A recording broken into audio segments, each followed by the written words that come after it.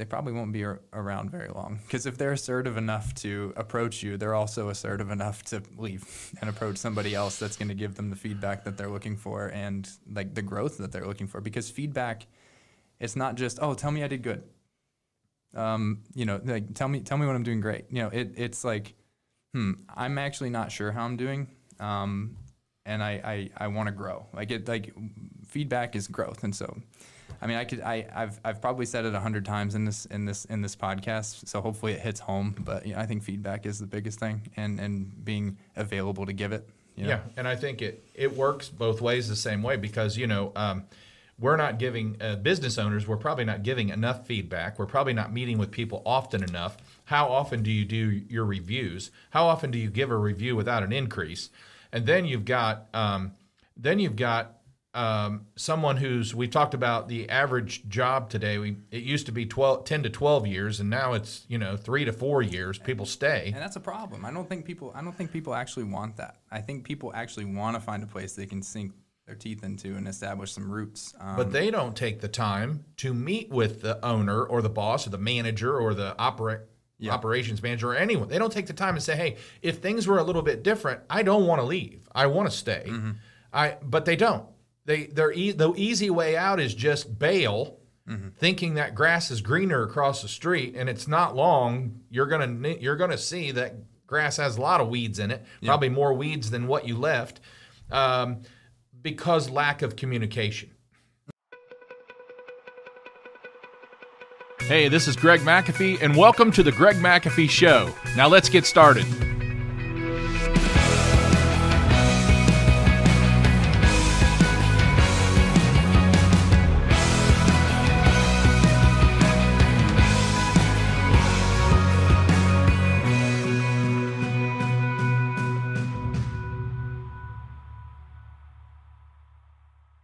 Hi, this is Greg McAfee, and welcome to the Greg McAfee Show. As always, if you guys have not subscribed to the YouTube or pod channel, feel free to do so right now. We put out this content every week to help you succeed, be better in business, and always sleep better at night. So if you would, click on those notifications right there, and every Tuesday when we put these out, you'll be one of the first to receive it. So today I am honored to have my son, Travis McAfee, with us. And we've been talking about doing one of these. And I'm just glad we got together. And we're going to talk to Travis a little bit about what he's doing right now and also how he worked growing up in the company at McAfee Heating and Air. And just kind of the stuff we did together and stuff like that. So we're going to get this kicked off. And we're also, the most important thing here, not only do I get the honor of interviewing my son, but we get to learn more about Generation Y and a little bit more about Generation Z, how to motivate them, how to employ them, and how to be more successful with them. So that's some of the takeaways you're going to have from this show. So, welcome, Travis. Well, thanks for having me. Good to be here. Yeah, I'm glad you're here. So, let's tell the audience a little bit about your history. You're 26 years old, and we're going to talk a lot about you today. But we're also going to learn a lot about basically millennials and how to hire and motivate them. But let's talk a little bit about your history. How old were you when you started working at McAfee Heating and Air? Well, I think it really started when we built our new building just next door here in 1998. Moved out of the garage, moved into the building for the first time. Little things just needed done. So while you were doing some of the bigger things, you just said, hey, I need you to go empty trash cans. And I don't remember if you paid me or not, but that was my first job at McAfee. Then it kind of bumped up to sweeping out the warehouse. Eventually helping some of the guys wash trucks, little things like that. And then I got put in a truck for the first time with one of our service techs who's pretty much been with us for just about since the inception of the company. Chris, I rode with him running a few service calls, carrying his toolbox and whatnot, about 9 years old. So yeah. Mm-hmm. And you did, I know you did service. You helped Chris with service, and then eventually you started helping out with some air duct cleaning. Mm-hmm. and we got into carpet cleaning for a few years. And the only reason we got out of carpet cleaning, it was very successful, but we had to either lower our prices to compete with some of the big companies, or just maintain that higher price and gradually grow. And after discussing it with our board of advisors, we just decided to sell the carpet cleaning business and stay more focused on what we do. And that's a whole nother class, guys. So anyway, you started with, you actually got into carpet cleaning. Yeah. We had a gentleman here that pretty much ran our carpet cleaning division. Great guy. But yeah, just riding in the van with him. I think carpet cleaning was probably my favorite thing to do because I was able to be the most involved. It was hard to mess up, so you were going in and cleaning up other people's messes and then making it look better than you found it, and that was relatively easy to do. So I would say probably 10, 11, 12 years old, I was doing carpet cleaning pretty regularly and actually really enjoyed it. So, and then I know we got you into install, so you kind of became an install helper for a while. So the long story is you worked in fabrication shop. You worked in sheet metal shop for quite a while. Off and on. Among other things. Air duct cleaning was another one. It's another one of those that's hard to mess up. So, it's, again, go in there, leave it cleaner than you found it, make sure the customer's happy. That was another thing I learned pretty early on was customer service.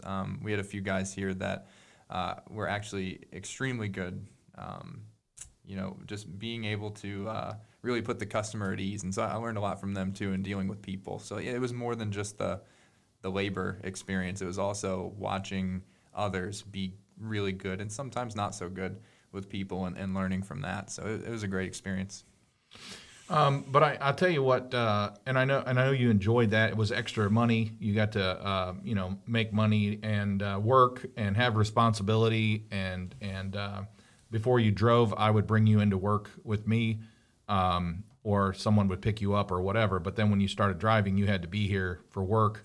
But I remember, as time went on, you were also during the summer, possibly during your college years, and we're going to talk about what you've done in college, but I think we made you a driver, and you took that to heart. I mean, you were like, because everybody was like, deliveries were so much more efficient and all that kind of stuff. And then when you went back to school, you actually said you wanted to help hire the next driver. Do you remember that? Yeah. Thanks for letting me do that. It didn't work out, just for the record. It was a good experience, trying to interview someone, because like before I started doing that job, it was more or less just like a guy driving in a truck. There was no like planning out the day. There was no, it makes like I have to be, in these 3 different parts of town today. This guy works a little bit faster than this guy, but he's farther, like and he's farther away. So you kind of have to think about who is doing the job, where the job is, what supply houses you have to go to that day, what equipment is needed. And so you basically create your route first thing in the morning, and that was really never done before. So I think it's probably running smoother now even than when I started, but I think I will take credit for kind of kickstarting some of that. Well, you gave a logistics course. I remember, because you had you put it up on the big screen, and you had applicants they had to figure out how to get from point A to point B the fastest. Yeah, I gave them a little quiz. Yeah, and it was like I said, great experience. Ended up not working out, but you win some, you lose some. But yeah, the interview itself was pretty cool. I put them through a little test, and I basically gave them a map of Dayton, Ohio, and basically tasks throughout the day, and basically put like stars up on I did it on my computer and projected it to the screen, and I just had stars like, okay, you got a job here, here, here, and here. Everything I talked about. Here's where your supply houses are. Oh wait, there's this one supply house we never go to, but none of the other ones have the part that we need. So you got to go like a little bit extra out of your way. How you gonna map out your day and still make sure everyone has their metal and parts that they need to get the job done on time? And it was pretty cool. I think it kind of threw the applicants off guard a little bit, but I both of them did well for the most part. So it's but just getting people to think You're not just getting in a truck and driving, and also getting the other members of the team, the installers, to realize like, oh, well, this isn't just a guy that gets to sit in a truck all day and drive and listen to music. Like there's if my day is going smoothly, so is theirs. And that's important. Right. In the systems we have in place at McAfee, we pick up the custom-made metal for the job and deliver it. And at that time, they should have the system tore out, and the driver picks it up, takes it, strips it, takes it to the scrapyard, brings back the aluminum, copper, all that kind of stuff. So it made a big difference. And Travis said, even though it didn't work out, well, the first person he hired for this position, he didn't work out. But that's lesson learned, because that happens a lot in business. So, so be it. All right. So now let's the listeners have heard that you've worked McAfee growing up since you were 5 years old.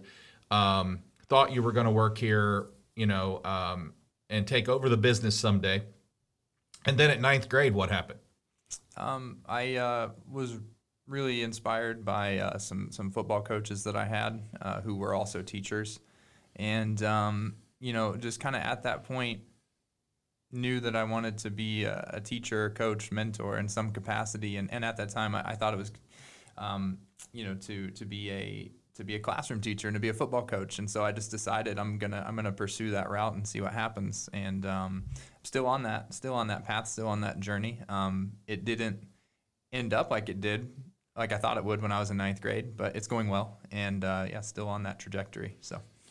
Yeah, so he came to me and said, "Dad, are you going to be upset if I don't come into the business?" And I said, "I don't know. What are you going to do?" And he said, "I really feel led to teach." And I said, "Then what did I say?" Then you need to teach and be the best teacher you can be. Right. Yeah.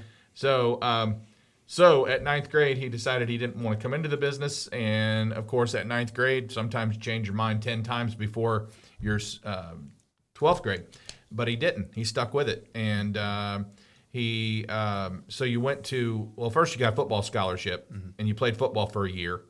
And the football coach that recruited you left, and he ran the ball. Yeah. And the new football coach didn't run the ball. Yeah. The short version of that is I chose to go to this school because of the coach and because of the offense that they were running, as opposed to finding a school that I liked and enjoyed and would want to be there even if something happened and I wasn't able to play anymore. So, again, lessons learned. But I ended up not doing that. I ended up leaving after the first semester, as actually did many of us. There was kind of some toxic leadership there, which we can talk about later on in a more broader sense. But a lot of the people that came in my class ended up leaving after the first semester, and we all kind of went our separate ways. I ended up just finishing out freshman year here at Sinclair Community College, which I'll plug. I really am thankful for that experience. It's a good school.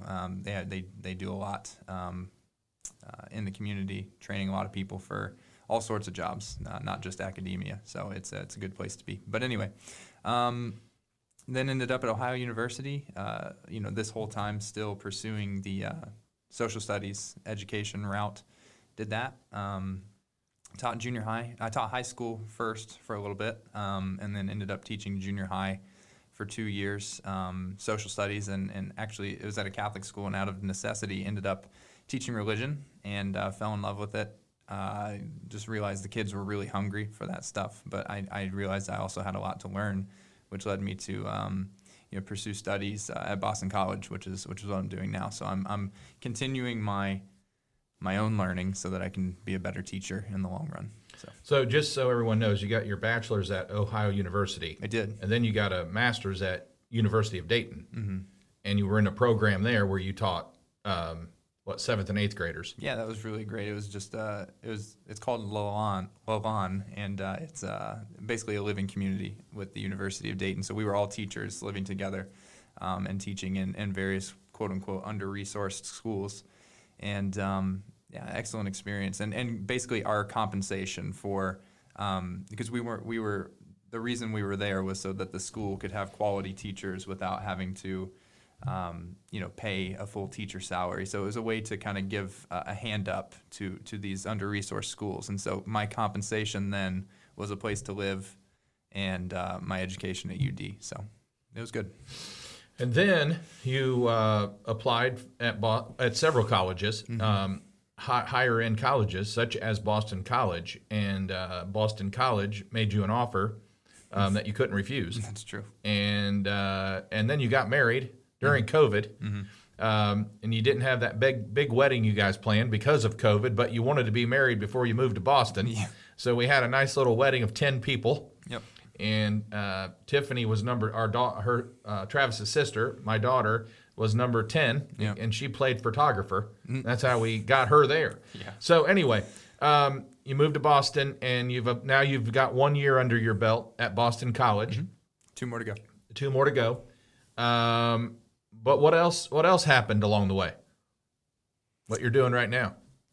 ROTC? A lot of things. Yeah. So, just going back to, I told him that I was considering other things in the 9th grade. But going back even further than that, I remember, at the kindergarten graduations, they make this video montage of all the kids, like, what do you want to be when you grow up? And so, everybody, I think there was some cool answers out of my little kindergarten class. I don't remember it, but we have the tape, so I was able to watch it like years later. But they said, what do you want to be when you grow up, Travis? And I said, a U.S. Marine, because that's what my dad was, so that influence there. But it seriously was. It was something I wanted to do from a young age, considered it,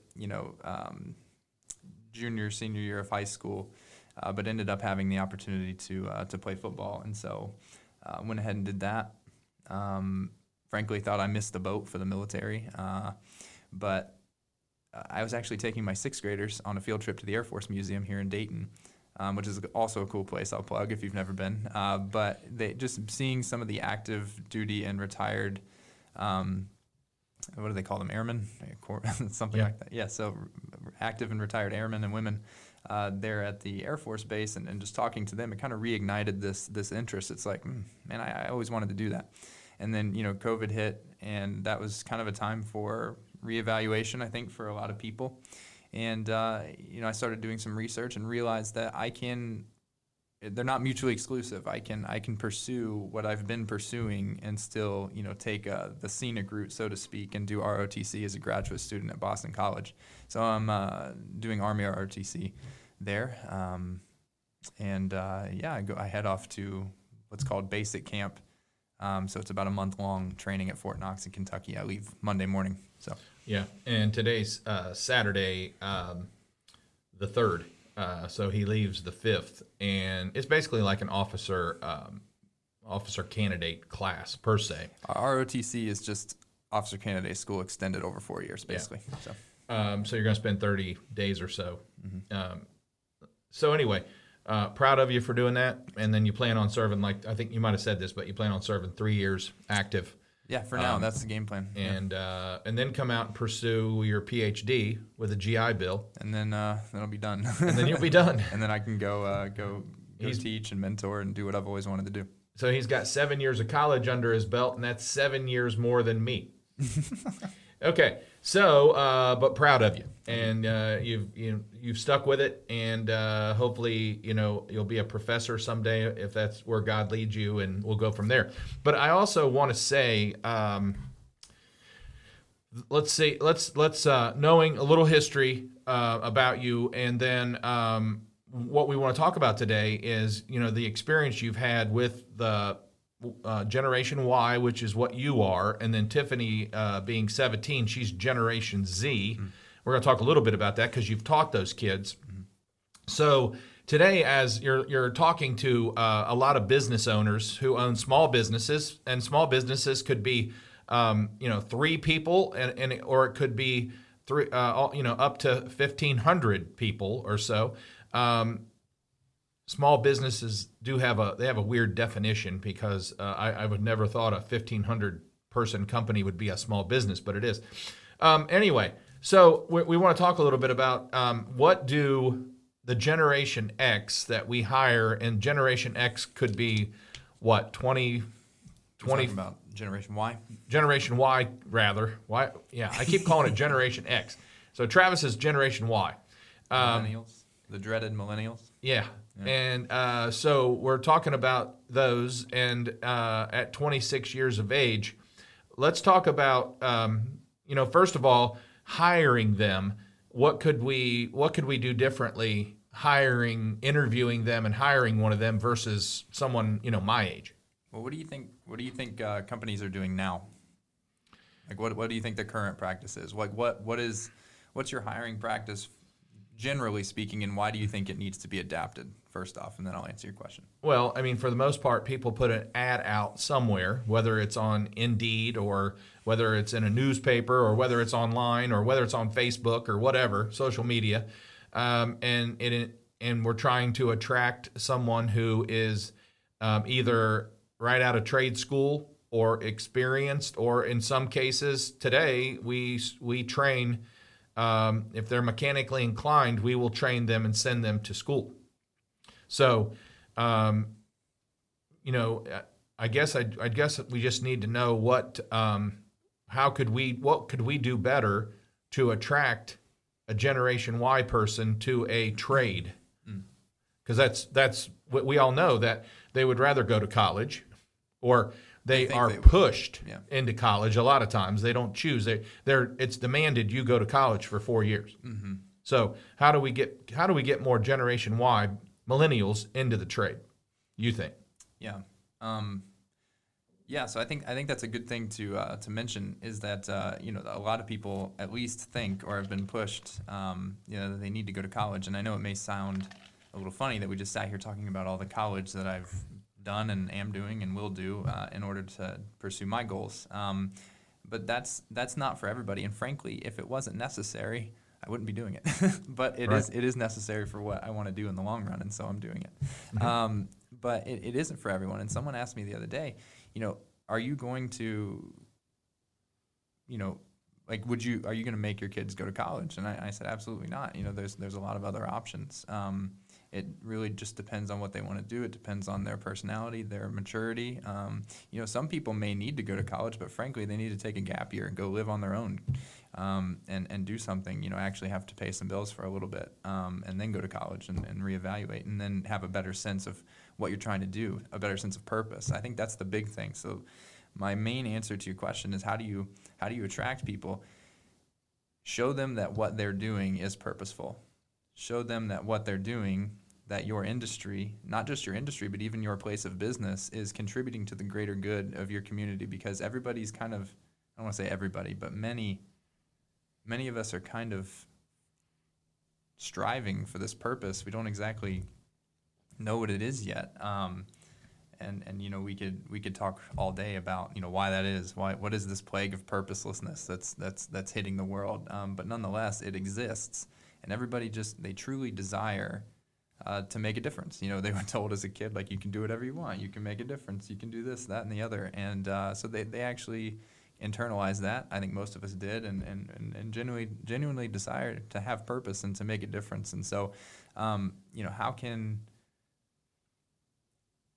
you and I were talking about this a little bit earlier, but is anyone going to notice if they're not at work that day?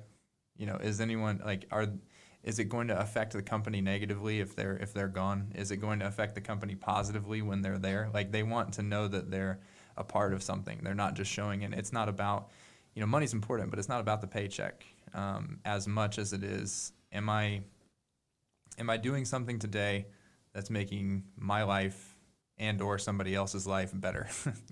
Whatever that job is, whatever that industry is. And I know we're painting, we're talking about a whole generation here, so we're painting with a broad brush, but nonetheless, I think everybody's just striving for purpose. And how can you make your company, your industry attractive and purpose filled, for these younger kids that just want to do good in the world, Yes. So, if I coach a lot of different companies, and a lot of people do things differently, and I always say, whatever drives you, that's what you should continue to do within your company. So, in other words, community effort, community support, whatever drives you, that's what you should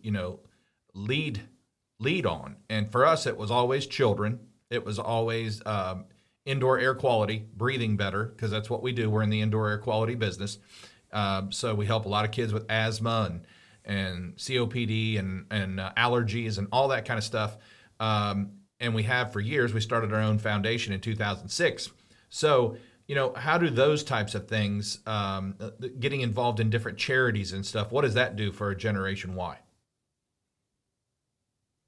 Yeah, I mean, that's big. That definitely contributes to that, at least attempts to contribute to that greater purpose. Sorry, I was also kind of just thinking about a question I was going to ask. What is it about heating and air conditioning that contributes to the greater good? Because humans lived without air conditioning for a very long time, and I think a lot of people just look at the trade as, I don't know. I think a lot of people have this negative stereotype of just like trades. The plumber's crack, more or less. And so they're like, well, I want to do something that stimulates me intellectually, that stimulates me physically, that allows me to contribute to my community, like you talked about. Like, why in the world is heating and air or plumbing so important to the community? I think, my generation, since we're talking about them, we've pretty much grown up with a lot of these things that we take for granted, whereas when they were first invented, it's like, wow, like this is actually making people's lives a lot easier, and we're able to populate more, we're able to expand more, we're able to grow as a human race. And so like it is objectively good, but I think that's been miscommunicated down the line, and now like it's just considered, well, that's what you do if nothing else works out, and that couldn't be further from the case. Exactly. So what Travis is saying is the kids that go into trades, the stereotype is I'll go into trades if nothing else works out. Yeah, and it shouldn't. It shouldn't be that way at all.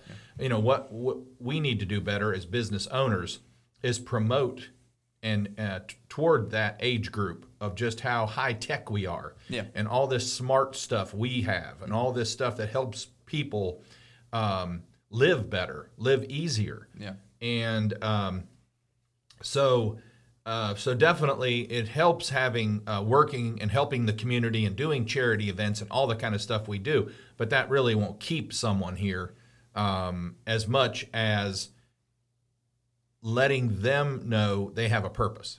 Yeah, absolutely. I think, a lot of, during COVID, I noticed advertising more probably than I had in a long time. And the city, one that particularly stands out to me is like the city of Baltimore. Like they had all these advertisements like trying to get people to move there, right? Like it doesn't exactly have an amazing reputation, and economically speaking, it's not exactly thriving. But they're trying to show it in the best light possible and attract young people to move there for various reasons. And there was also in particular like ads to join the police, and I find that extremely interesting. I mean, that you want to talk about an uphill battle trying to get people to be a part of something. The police, they've probably got it worse than anybody right now. So I mean, and it got my attention. Just they made it look attractive. They made it look as though like, hey, like people say we have problems in the police industry. Well, wake up, look in the mirror. Are you the type of person, like, do you think you could do it better? Well, here's a challenge. Come to Baltimore, join our police department. Like, just like little things like that. So like pose a challenge, provide a problem, a solution, a purpose, and so like, how can you use that same philosophy in the trades? How can you get on YouTube, make some ads and say, hey, look at all your friends with $120,000 of student debt. Do you want that? Look at your older brother. Look at your older sister. They went to college. How's that working out for them? Right. Nothing wrong with college. I'm obviously pro that too. But if you just go with no purpose, you're going to end up in a lot of debt and you're going to be miserable. And so, how do you advertise and how do you present that to young people and say, hey, this isn't just an alternative. It's a really good route to go. It's not a backup plan. It could be plan A if you want it to be, and you could do really well. And so, yeah. Right. Yeah, that's good. And they need, would you agree that Generation Y need a little bit more gratification because of the instant gratification world we live in? So do they need a little bit more praise? Do they need a little bit more something? Yeah, when you put it that way, it sounds like really soft. Like, oh, they need coddled. I think it's more so feedback, because we are used to instant gratification, but we're also used to instant feedback because things happen fast. I mean, we could, like we get our grades back instantly on quizzes because we do it online. Like it grades it immediately. You get your grade back immediately. You get instant feedback. You play video games. There's no, like, some games don't even have loading screens anymore. You don't have to wait. You get instant feedback. And, so I think if we put it in that light, because if you say, well, they need, the way you said it, and I'm not criticizing, but like the way you said it. Well, that's the way we say it as business owners. So we need to know this. Yes, it sounds like you're coddling and like pandering, but no, we just want quick feedback. So that's what we're used to. If we did a job well done, say, hey, that was really awesome. Maybe here's what I'd like to see next time, because like I'm beginning to trust you and trust your work. Here's what I want to see next time. Keep up the good work. Or hey, actually, that the way you did that may have worked, but maybe we can tweak it a little bit to maybe match our company culture a little bit better here and there. So like, just be quick on your feedback, positive or negative. So going back, just so we don't miss anything, where's the best place to find someone your age or younger to attract them to our trade? YouTube, Instagram.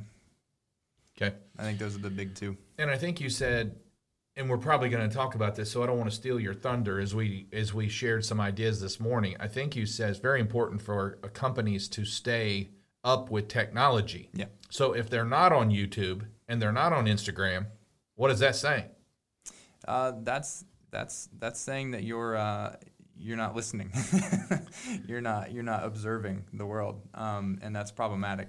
Because if you're not, I mean, that's pretty simple. Like I think everybody uses YouTube nowadays in some capacity. It's not a good look. It means that you're not paying attention to the world around you, and so why would you pay attention to me as an employee? Boy, that's good. Well said. So when we go back to that instant gratification, didn't you say something about Generation Z? How did they want to call 911? I forget what we were talking about, but somebody the other day was telling me that they had a student that tried to text 911.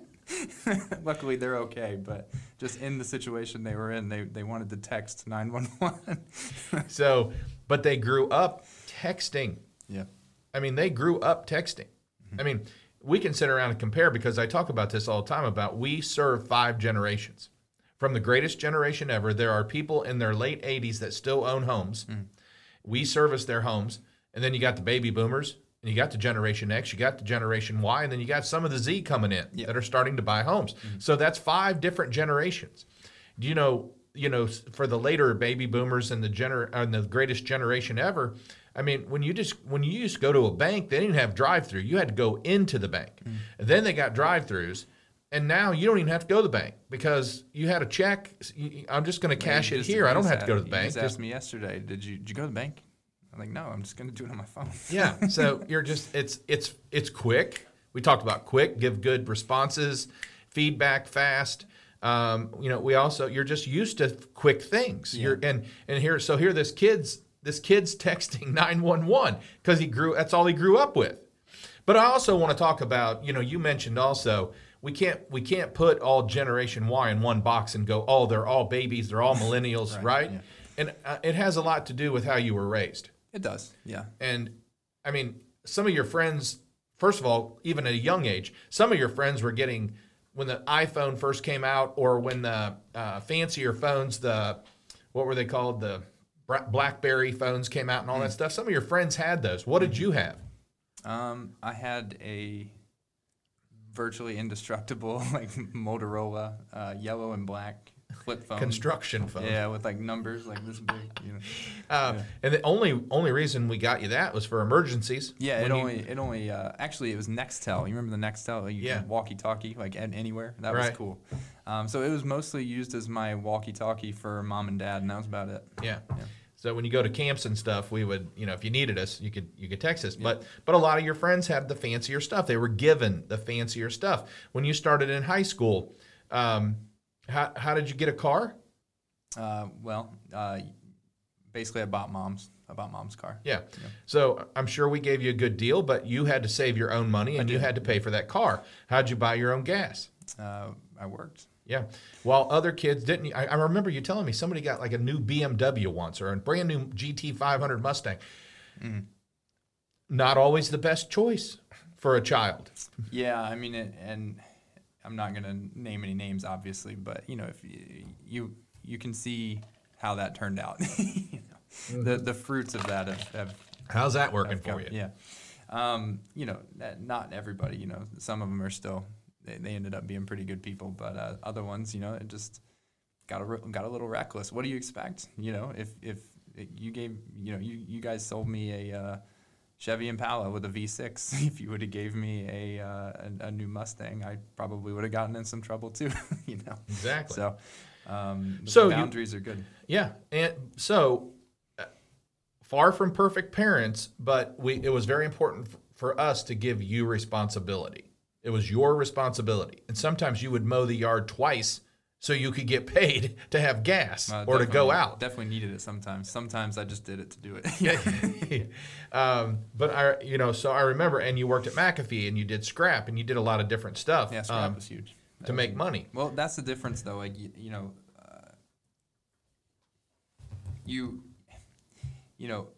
it's all providing, but instead of just providing me things, you provided me opportunity, and you gave me the autonomy. Like, I mean, I admit, you gave me the autonomy to make the money and save the money. Sometimes I didn't save the money. Sometimes I made really poor economical decisions, and I learned from those. And I've since gotten much better at handling, saving, and investing money. Whereas in the beginning, it was just, you gave me the opportunity to work, but I was like, I worked for this. I'm going to blow it, and that didn't work out, and you learn. But, right. You always gave me the opportunity to, to work and understand the value of a dollar, and, it just got better over time, matured and, learned how to handle the money and appreciate the money a little more. Good. And that's how you learn. If I would have given you everything and not let you fail, you would have never learned what you've learned so far. Right. Okay, so I want to clarify one thing before we move too far forward. When we were talking about the instant feedback, that doesn't mean constant feedback. There's a big difference. So you don't want to be nobody likes a helicopter parent, nobody likes a helicopter boss. But when feedback is needed, discern that, you be prudent about how often you're giving feedback, but don't be afraid to give it. Be eager to give it, and give it quick. Yeah, that's good. Yeah. That's good to know. Yeah. All right, so let's move on.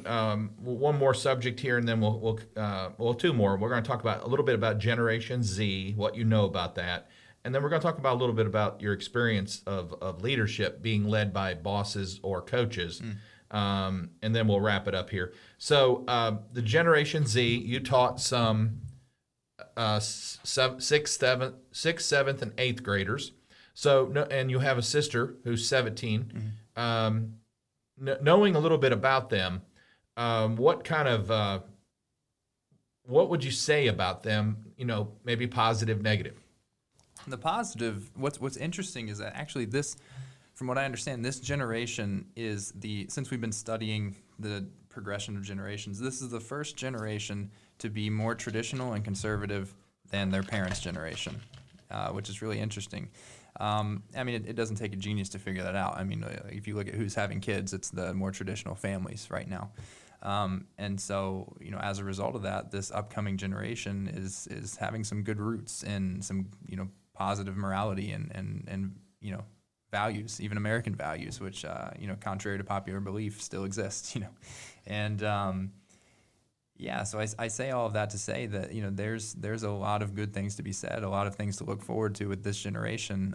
However, from the just the things going on in the world around them, they're being perpetually influenced by the world of TikTok and Instagram, and that can be a really wholesome environment sometimes, but it could also most of the time be a really negative environment and some negative influences. So parents out there, be mindful of that, especially TikTok. It's pretty much owned by the Communist Party of China. But anywho, that's a story for another day. But yeah, they're being bombarded by some negative influences, but they're all looking for positive role models. So how can you, as a team, you as a leader at the top, how can you be, it's basically like let it be trickled down. You have to be an extremely important leader, and that, like, I'll use McAfee for example. That has to trickle down to your leadership team, and then that trickles down to lower level managers, and then that the guys in the trucks or the guys and gals sitting at the desk in the customer service room. It all trickles down. It all starts at the top, and so but everybody's looking for a role model. Everyone's looking for someone. I think this goes for both Y and Z generations. We're looking for people that are wise. We're looking for people that are, exemplify virtue, not just in the workplace, but in their personal life. And, how do you create an environment? How do you create a company culture that promotes virtue?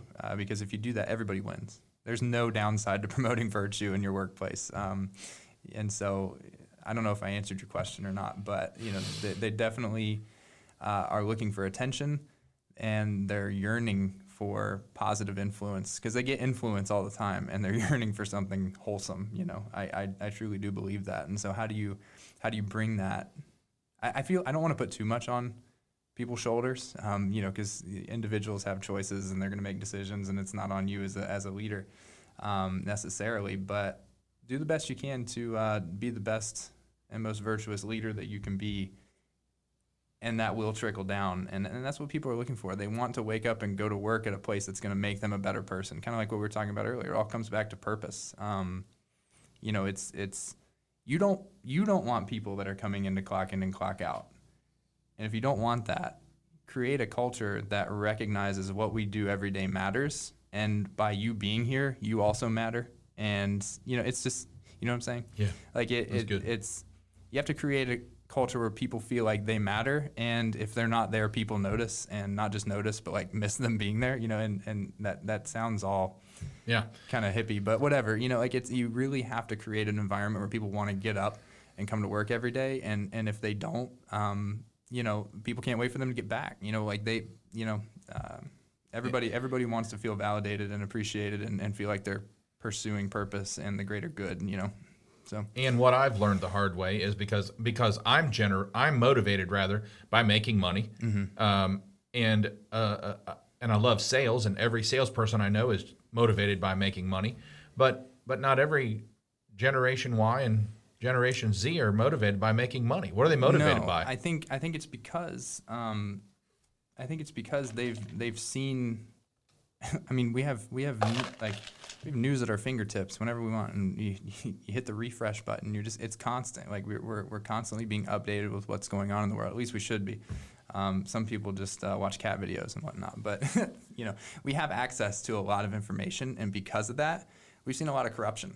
And so there's a misconception that the root of all evil is money. It's not. It's the love of money, and frankly, the love of money in the past few decades and then the previous generation has led to a lot of corruption, and that's a huge turnoff.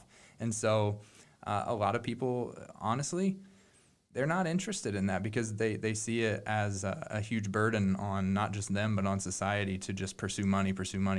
So for them, they really just want to be comfortable, I think. And again, we're painting with a broad brush, don't forget that. But I think people really just want to be comfortable. They want to be able to make enough to enjoy some of the finer things in life, to be able to travel, to be able to spend time with family, have flexibility. That's huge. It's not about the paycheck as much anymore. I think because my generation and the one behind me, more than anyone, has been able to see just how much the love of money can corrupt. And so it's kind of a turnoff. Well, and they've been blinded by or brainwashed, I say, by capitalism is evil. Yeah, I think that's the thing. Not having the proper understanding of economics, and just, like I said, I think what I said is true. Like we've noticed that the love of money has created a lot of problems and led to a lot of corruption and human suffering, and that gets correlated with capitalism. And so Right. Anything can be turned into something ugly. And but like just to slap a label on it, capitalism's bad. That's problematic, and that has happened. Yeah. So we need to do our best to, as leaders, as business owners, to show them that we care as much about them as making money. We couldn't stay in business if we didn't make money. We couldn't pay them if we didn't make money. Yeah. But we also have to show them that they're important to us. We care about them. We care about their working conditions. You don't have to bring in a union to make our working conditions better. If we care about people, we'll provide safety. We'll provide nice trucks, safe trucks, new tires often when needed, whatever. All those types of things, and even inside a clean, safe working area matters. So let's jump to some of your, give us a couple examples of poor leadership that you've experienced in your short life since you played sports. I don't know what, 5th grade you started playing baseball, somewhere in there. Yeah. And then you played baseball, you played football, you wrestled, track, and now you're into jiu-jitsu. What's it called? Brazilian jiu-jitsu. There you go. So anyway, we just keep going here. We don't stop, make mistake, keep going. So anyway, give us a couple examples of good leadership, bad leadership. Yeah. Well, I guess I'll just start with the coach that made me want to be a teacher and a coach originally, and led me on this trajectory that I'm on now. What was good was you always knew what was expected. You never had to wonder because you knew, and it was reiterated. We were reminded. There were standards. If you had the wrong shade of white socks, you were doing up downs or bear crawls. It was like little things like that mattered. If you had seriously, like it was there. I have some funny stories about that, but yeah, just wrong color socks, wrong length of socks, length of hair, that mattered. Yeah, I showed up one too many times unshaven, and that was a problem too. I was actually listening to Matthew McConaughey's book on the green lights, and he was telling a story about his brother who had long hair, and coach said, "I'm going to cut you from the team if you don't cut that hair." And he's like, "Well, I'm not cutting it." And so his dad's driving him to school, and he says, "Listen, son, just cut your hair. He's going to cut you from the team." And he looks, "Well, Dad, Jesus had long hair." And his dad was quiet. He thought he won the battle. And so they're driving to school, and Dad drives past school. Hey, what are you doing, Dad? Where are you going? And so they're about 5 miles from school, give or take. And he says, "Well, Jesus walked everywhere too. Have a good day." And so, it's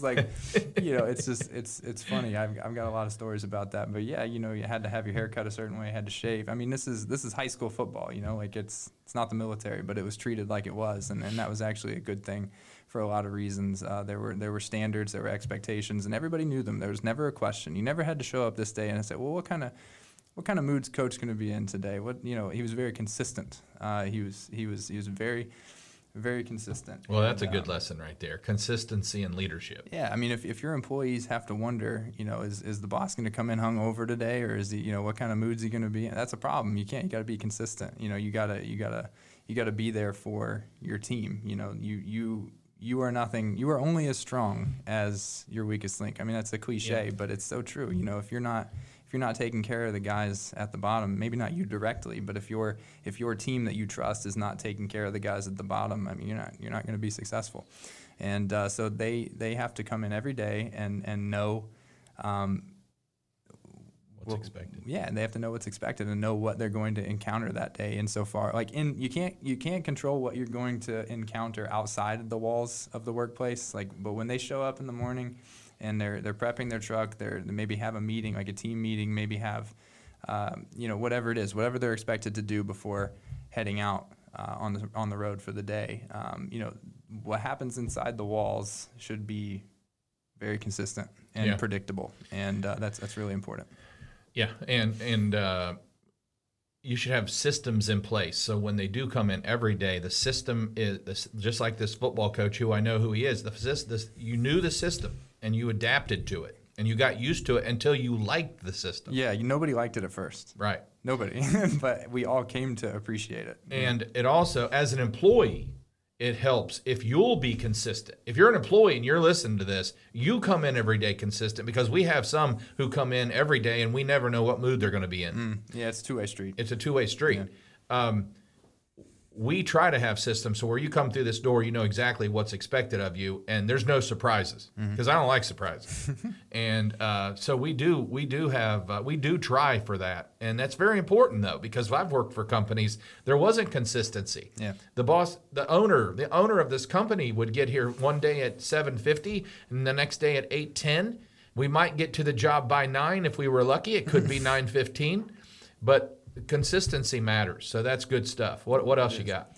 Well, I guess I could talk about that for a long time.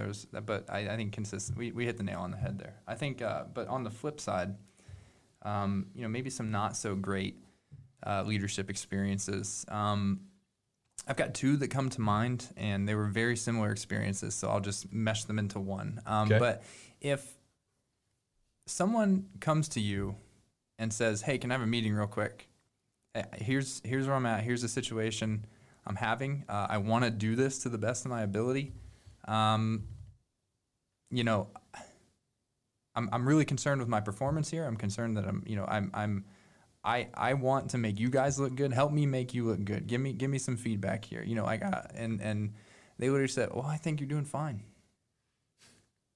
And it's like, well, if I thought I was doing fine, I wouldn't be here. Right. And so I really need you to, stop. Like, I'll leave. I'll let you think about it for 20 minutes.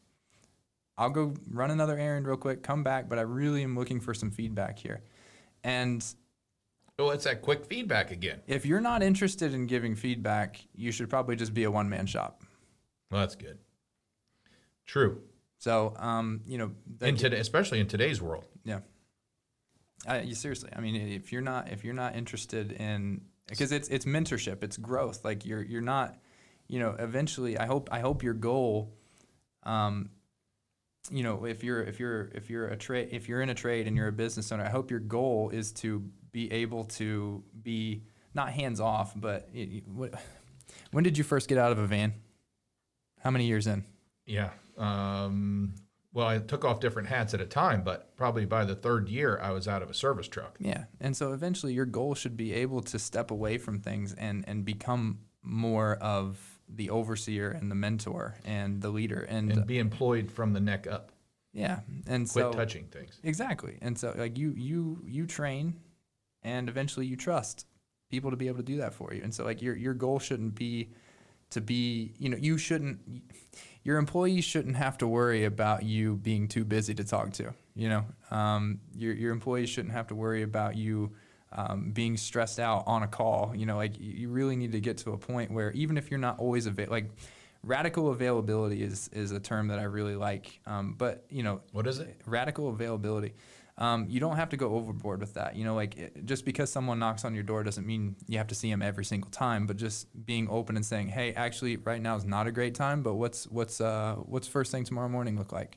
I'll tell you what, take a longer lunch break tomorrow. I'll meet you out in the field somewhere," whatever it is. Right. Like just radical availability and being able to, maybe that's not a super low level guy. Maybe one of your managers or something would ask you to have lunch or something, whatever the case may be, depending on your work culture. But like being able to be available is incredibly important. Nobody wants to go to it's hard to go to your boss, right? Like there's dynamics there that aren't always comfortable, even if you like your boss. And so to be able to knock on the door and say, "Hey, like I'm really concerned about this.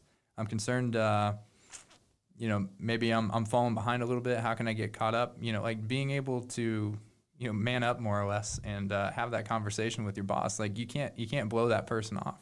Right. They're not going to be. They probably won't be around very long, because if they're assertive enough to approach you, they're also assertive enough to leave and approach somebody else that's going to give them the feedback that they're looking for and like the growth that they're looking for. Because feedback, it's not just, oh, tell me I did good. Like tell me when I'm doing great. It's like, I'm actually not sure how I'm doing, and I want to grow. Like feedback is growth, and so. I mean, I've probably said it 100 times in this podcast, so hopefully it hits home. But I think feedback is the biggest thing, and being available to give it. Yeah, and I think it works both ways the same way, because we're not giving business owners. We're probably not giving enough feedback. We're probably not meeting with people often enough. How often do you do your reviews? How often do you give a review without an increase? And then you've got someone we talked about the average job today. It used to be 10 to 12 years, and now it's 3 to 4 years. People stay, and that's a problem. I don't think people actually want that. I think people actually want to find a place they can sink their teeth into and establish some roots. But they don't take the time to meet with the owner or the boss or the manager or the operations manager or anyone. They don't take the time and say, hey, if things were a little bit different, I don't want to leave. I want to stay. Mm-hmm. But they don't. The easy way out is just bail, thinking that grass is greener across the street, and it's not long. You're gonna see that grass has a lot of weeds in it, probably more weeds than what you left, because lack of communication. Mm-hmm. Yeah, I think you're right there. The lack of communication in that context basically means you think you're providing avenues for them to approach you, but you might not be. So you really need to evaluate that. And everything here is a two-way street. It's not just on the employer. It's not just on the managers. It's also on the employees. But there's a reason managers get paid more than just we have to do our part to get them to talk, avenues, communicate, find out what we can do better. A lot of times we're willing to do better. We're willing to learn more about them. We're willing to make changes. They just don't let us know, and they just bail. And you find out, every excuse in the world as to why they left, but it's really never the right one. It's never the true one. We've talked about the importance of taking the high road, though. Yes. And trying to leave on. You don't want to burn bridges, That's right. But it happens. I think that's it, though. Is it's everything's a two-way street, but managers and people in leadership positions in general have a greater responsibility, like probably twofold at least, of a responsibility to make those avenues available. And if people don't take advantage of them, you can't force people to take advantage of things, but you can control what you do. And if you're not making the avenues, and if you're not providing availability, if you're not really being conscientious of, it's like training a dog. Like you don't give a dog a treat an hour after he sat. You gotta if you want to reinforce that positive behavior, you have to do it immediately so that they know, oh, this feedback I'm getting was because I absolutely crushed it today on this install, or because I sold a really difficult job that frankly the odds were stacked against me. So be quick. Don't congratulate them when the money comes in necessarily. Like weeks later when you get paid. Do it like when it happens. It's extremely motivating. So that's I think being quick. Well, that's more of instant gratification.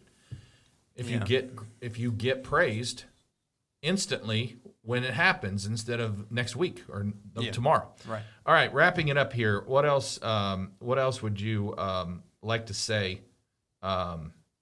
What advice or comments would you like to make before we wrap it up? I think we covered a lot, and we harped on 2 or 3 really good things over and over, and so hopefully that sinks in. Hopefully that hits home and it can be implemented. Thanks for having me on. Unless you have more questions for me, I'm No, I do. I just do want to tell our audience that we've had great relationship, father and son. We've done a lot of cool things, Indian guides, all those types of things, father and son. But somewhere a few years back, I mean, Travis sat down with me and was very open with me as a father and a son, and said, there were a couple things that has really been bothering me that you've done, and opened up to me, and he shared them, and we discussed them and worked through them, and it was probably the best thing he could have done. I thought about that. I wish I could have done that with my dad. I wish he would have been open to discuss them and learn from them instead of just thinking I was criticizing him. And we have a great relationship today, and not too many people have a podcast and get to interview their son. So this is great, a great time for me, and I hope it comes out good, and I hope you can there's some things to take away from this, because there is. And you've heard from someone who's 26 years old, who has worked since he was 5 years old, but also worked with a lot of people his age and got to hear things and got to experience a lot of different kinds of leadership that we can learn from. I've got some takeaways as well.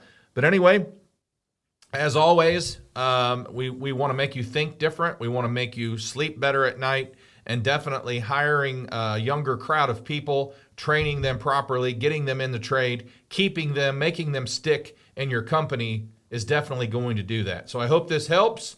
And as always, have a great day, and we'll see you next time.